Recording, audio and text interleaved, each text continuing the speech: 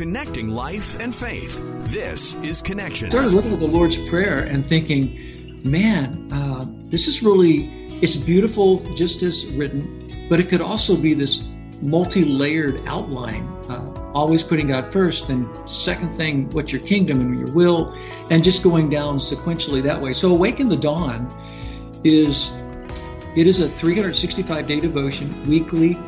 You'll go through the Lord's Prayer 52 times. It's also a simple daily offering of encouragement designed to help readers start their day reflecting on one of the most beautiful gifts offered in Scripture. We're joined today by Craig Smith. He is an author, a pastor, a musician, and a teacher. He's based in Fort Smith, Arkansas. Today on Connections, he's going to share with us a little bit about this new devotional and the inspiration behind it. Craig Smith is with us today. We're going to talk about a new devotional that he has out soon. Craig's a pastor down in the States, but as a Christian radio DJ, Craig, we need to talk first about your past career. You had a pretty big music ministry at one point. Tell us a little bit about that. Well, I'm originally from Louisville, Kentucky, and I was just a kid that started playing in bands when I was 13, I guess, Mike. And the manager of the band many years later became a Christian. He came one day and just announced, he said, "Hey, I'm a follower of Christ," which was, we knew what that was in some rough sort of way, I guess. But anyway, we ended up watching his life transition and change so drastically, and his values, personal values, and just the way he lived was so different that I took a lot of mental notes. And in the meantime, I met my wife, who is still my wife. We just celebrated our 50th anniversary. Wow, congrats. And I thank you. And it was, but we were struggling. I mean, it was almost over before the 50th day at that point. But so the manager just said, "Why don't you go to church with me?" Sort of as just to kind of get him off our backs. We did. We met Christ there in that service, and just decided at that point in time, man, this is what I want to do the rest of my life, is just kind of share what just took place in my heart. So began to just grab my guitar and go different places and do different things, and did a concert in Houston one time with a couple of guys who were starting a Christian record label. This is so very long ago. They said, "Well, this is what we're doing, and we think we can help you raise your platform and louden your voice, so to speak." And so I began really in the late 70s, Mike, just doing Christian concerts and recording, and met Paul Mills, the producer, who is my best friend, and we have, I don't even know how many recordings we've done together, probably 14 to 16. And wow. The last several ones have been primarily to help support the mission work that we do. So yeah, I've been doing it a long time, and pastoring was not in my bucket list, as they say, but certainly I just finished my 26th year, and I love people. I love relationship with God and relationship with people. So I've been here quite some time. That's pretty amazing. I love too the story how you came to Christ, right? And it was just that managers like him living out his life and letting it be transformed in front of people, and then an invitation, right? Well, come and see yourself. And you're like, fine, I'll go, leave me alone. But it changes your really life, true. right? And that's what our lives can do for others too when we live it out in front of others. So yeah, and I think that's what particularly the events that have taken place the last 2.5 years with COVID and this. It seems like our Western cultures are sideways right now, but in a lot of ways, I've been in ministry for 40, I haven't thought about this before, 46 or 47 years. I see it maybe as our greatest opportunity to just truly, genuinely attempt to live these lives as Jesus wanted us to live them, and maybe not. I think maybe we've complicated Christianity a bit in the West. Yeah, very much so. And I think that's maybe why your new devotional will resonate with a lot of people. It kind of opens up an interesting passage of the Bible that everybody's going to be aware of, because we often recite it together. The devotional is called Awake in the Dawn. Like I said, a little unique. Tell us a little bit about the project. Well, it It is based on Matthew 6, and you are 100% correct, Mike.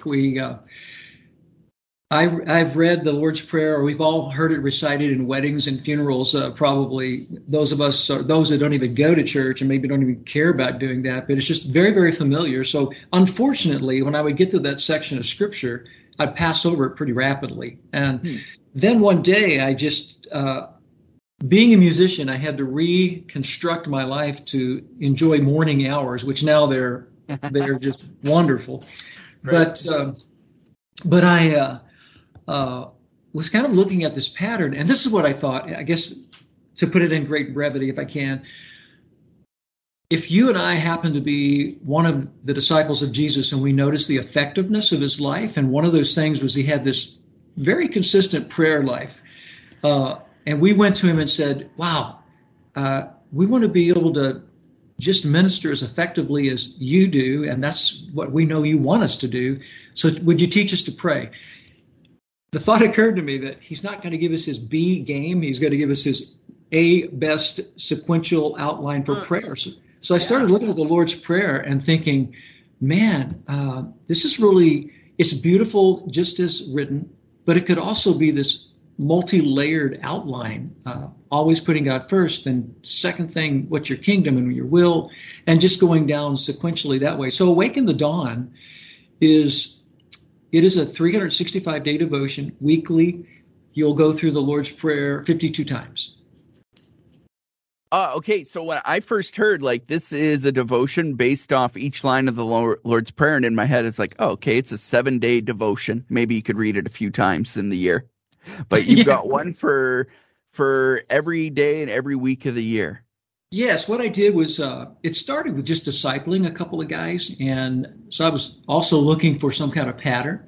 So I just said I'll find a scripture that's based on one of those themes, and I'll email that to you every day, and I'll maybe comment on it. So I just would pull things from my journal that I was journaling daily, and so at the end of the 7 days, we've gone through 7 themes, and then I just repeat the process the second week. So it's kind of been a thing that's been cultivated over many years, honestly.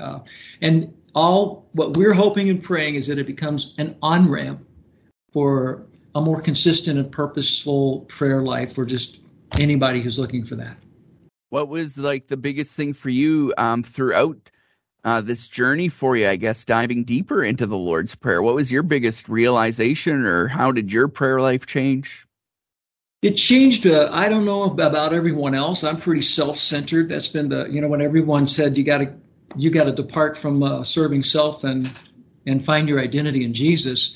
That's like, oh no, but our culture has it's marketed to me my entire life that it's about me. So, I'm kind of walking away from that. So I think one of the main things that the prayer began to do was show me that my prayer time begins strictly by going to God. And in fact, I don't mean to be disrespectful or oversimplify it, but it's almost as though I come to the Father and just go, Lord, I just want to honor and worship you because you are holy. So if that takes a minute or 2 hours, that's kind of what I want to do. And then I still don't get to my stuff. It's still like, your kingdom come, your will be done. Right. And then one of the things that I think has been such a wonder to my life anyway, is when I got to the provision, give us today our daily bread, I thought, oh yeah, now it's about my stuff. And no, it's about provision to fulfill the first things that we've been praying. And so it's just kind of been this building thing where it's a lot less of me. And that's the beauty. And I mean, of course, it's the Son of God. He's a genius. So he gave us this incredible prayer. And once we start finding a deeper identity, in Christ, as we're building the depth of that relationship, man, it's just become a great heartbeat. It's given me a rhythm, if I can use that. Given me a rhythm for life. I really like that too. And I was thinking as you're speaking, like, oh, finally I'm getting to me. Well, then you get to the next part after the daily bread, right? And, well, forgive me my sins at least. But it's so that we go and forgive others too, right? And Jesus came to redeem us, but he came to redeem all, right? And we get to be a part of that work sometimes. So, or all the time. Living in forgiveness, and then even stepping into the next part. That next line was always like a little struggler. It's like, well, of course, God's not going to lead me in temptation, but I think as we engage in that first part of the prayer with God, then we're kind of going, boy, just lead me on this flawlessly divine path that you have for me that's going to honor you best. And oh, by the way, there is this evil one that would love to trip me up. So keep us from him. And then it pulls you back into this, for yours is the glory and honor and power forever. Yours is the kingdom. And so all that emphasis again is placed back on the Lord in this place of worship. So it is interesting that the Lord's Prayer doesn't put a lot of emphasis on me, but yet I get to be this incredible recipient because he is a good father.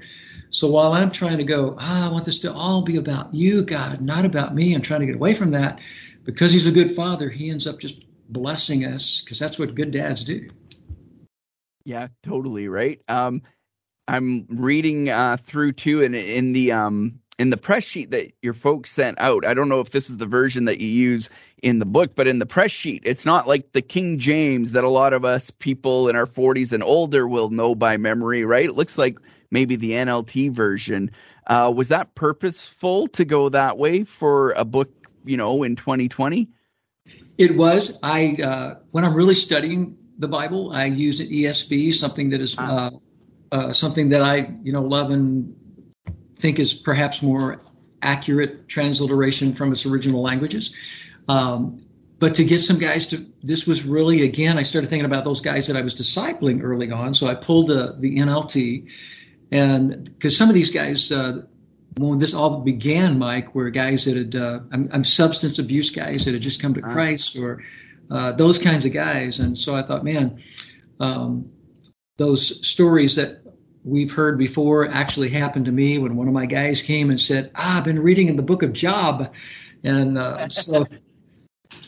so just being gracious and just go, okay, right, what's out there that we can use? So that's how we ended up using the NLT. And you're correct. It's that's the seventh part of the prayer is found in more of the older translations that we would use in English, and is referred to as the doxology. Yeah. I use NLT quite often in my daily reading. If I want people to think I'm smart, I tell them I use the NRSV, but I don't really. So, yeah. Good call, Mike. As a musician and an artist, as you're working through this, did that speak to you, or does it come out in the devotional? Did you see something poetic about it, or anything else? Well, if once you get through Awaken the Dawn, you'll see there's a lot of psalm. I use texts from all over the word, but I can really relate to David because he was a musician, songwriter, but he was a warrior, and he also was not flawless. And so when I look at that, I'll read some of these psalms and I'll see one day that, oh man, he is ready to just go take this impossible numbered army, brave and fearless. And then I'll read the next psalm, and so shortly thereafter he's hiding in a cave and just going, save me from this. So I thought there's a lot of I can relate to his personality and what's going on. So in the Lord's Prayer, I think we have the Son of God who came and lived in the flesh. So he was faced by every temptation that I'm faced by, but obviously did it flawlessly so that we might have that bridge to restore the relationship with the Father again. So as a musician, I love the poetry that is in the Lord's Prayer. And then I love that our maker and designer, there's just no end. It's like walking through a field a little bit. That's what the Lord's Prayer has become to me, and really all of the Word. I walk through a field and I go, man, I pick up a couple of gems, and then you go back through the same field and go, how did I miss that? Look at that. And then you can just crisscross and find all these new things. And that's why, of course, God is God, and we're not going to ever completely, totally comprehend who he is. We just get to receive his love and love him back. That's making, as you're saying that, it's making me think about what was the disciples' reaction. Like they say, teach us how to pray, and then he gives these words to them. Or like they're probably just sitting there, like, oh wow, right? Or maybe, well, it's the disciples. They're a little slow sometimes too, so maybe they needed to hear it recited a few times. Who knows? Just like us, and picked up new things each time with it. Yes, I don't know about that, but I do know this. I think that. I appreciate the fact that in the Word of God there are many examples, different personality disciples, so that we can all kind of relate to one. Exactly. The guy that's ready to run out into the field and take on the army, and someone from behind the lines goes, "Wait a minute, Peter, you need a weapon. You can't do that." Just versus the guy that's methodical and principled and intentional. And I think we can grab hold of those 12 guys and find somebody that we can relate to. But I do think, the Lord modeled this time of prayer. And not to pull it back to the last 2 years again of what we've gone through with COVID and the lockdowns and how it's changed our planet. But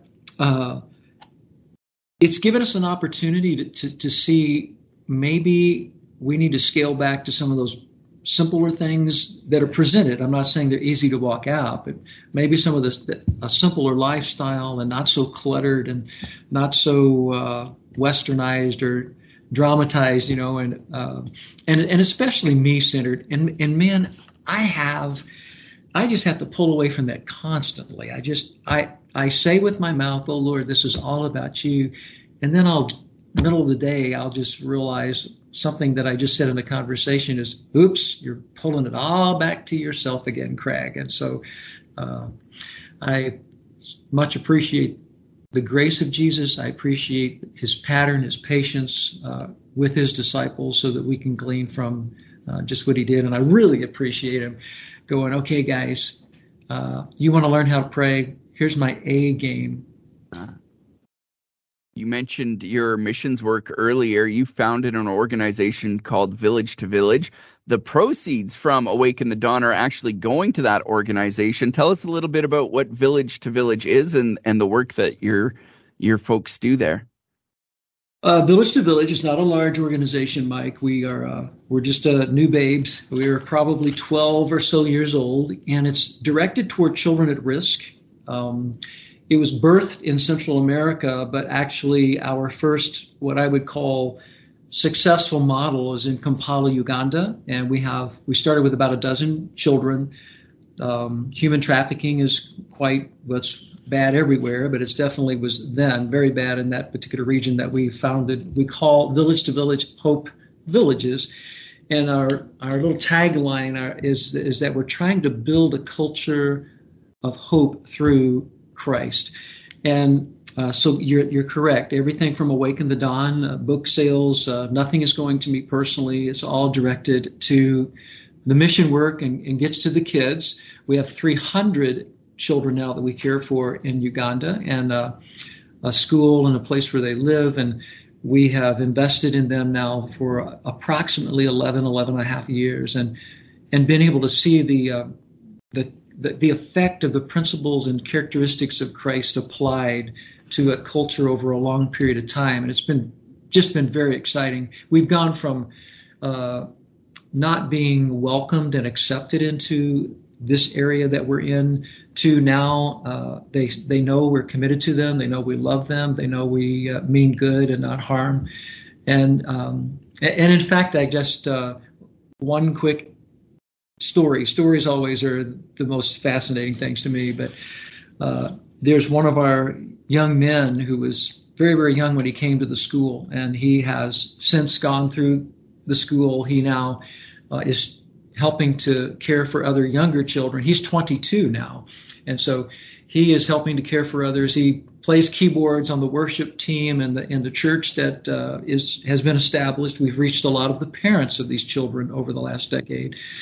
So even the music that we've done for the music I've done the last decade and a half it's all gone to missions. We just have seen that as a way to, I guess the A mission is, hey, we want to introduce principles that will move people not into religion but into relationship with God.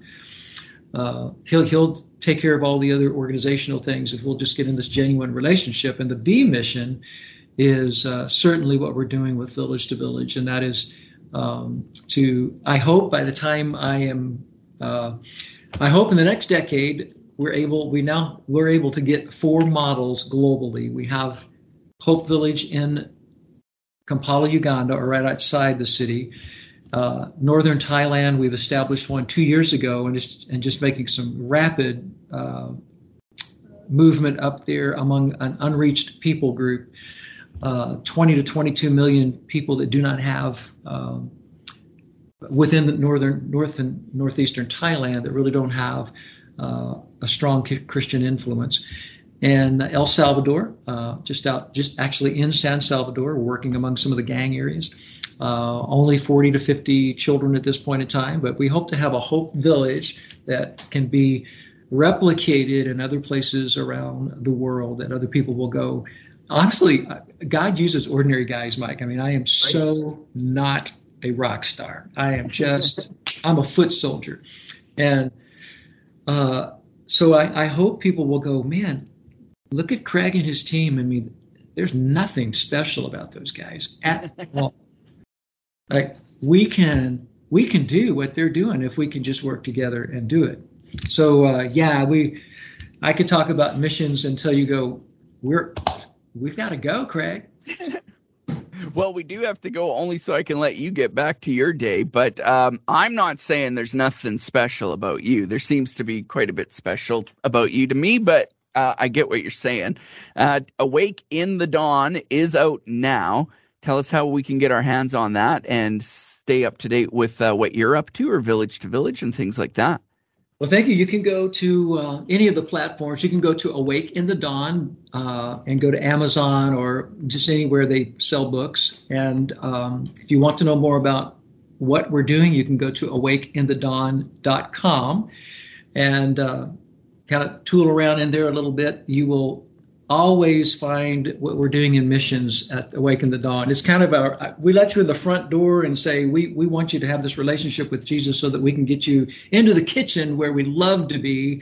And that's all about mission. So that's how you can find out more, Mike. Thank you so much. Love it. Final question. Maybe you can't answer this. Do you have a favorite line in the Lord's Prayer now? Wow. All the interviews I'm doing, that's a first. Good. I don't know. I'm almost afraid to say. I'm afraid God's going to go, hey, that's not the right one, Craig. But I think, honestly, when Jesus says you can do nothing without me, that's so accurate. We can just do nothing in humanity right without Jesus. And I think were it not for his forgiveness, man, we would all be pretty much worthless and have no hope at all. And so I think that he extended his grace, loved us, so he gave us his grace and extended it and gave us that opportunity to be forgiven. Because you run into people, as do I, and then ourselves at some point in time, we were like, gosh, I just don't think I can be forgiven for this pathetic lifestyle that I've lived. So forgiveness. Love it. Thank you so much. A pleasure to talk with you. I can't wait to check out the book. I see there's an audiobook version. That's what I'm going to get. I'm a big audiobook guy, and look forward to talking to you again someday. Mike, thank you so much for the opportunity to spend some time with you guys. You're very welcome. And thank you so much for joining us and for listening today. Don't forget to subscribe. We'll talk to you again on Connections.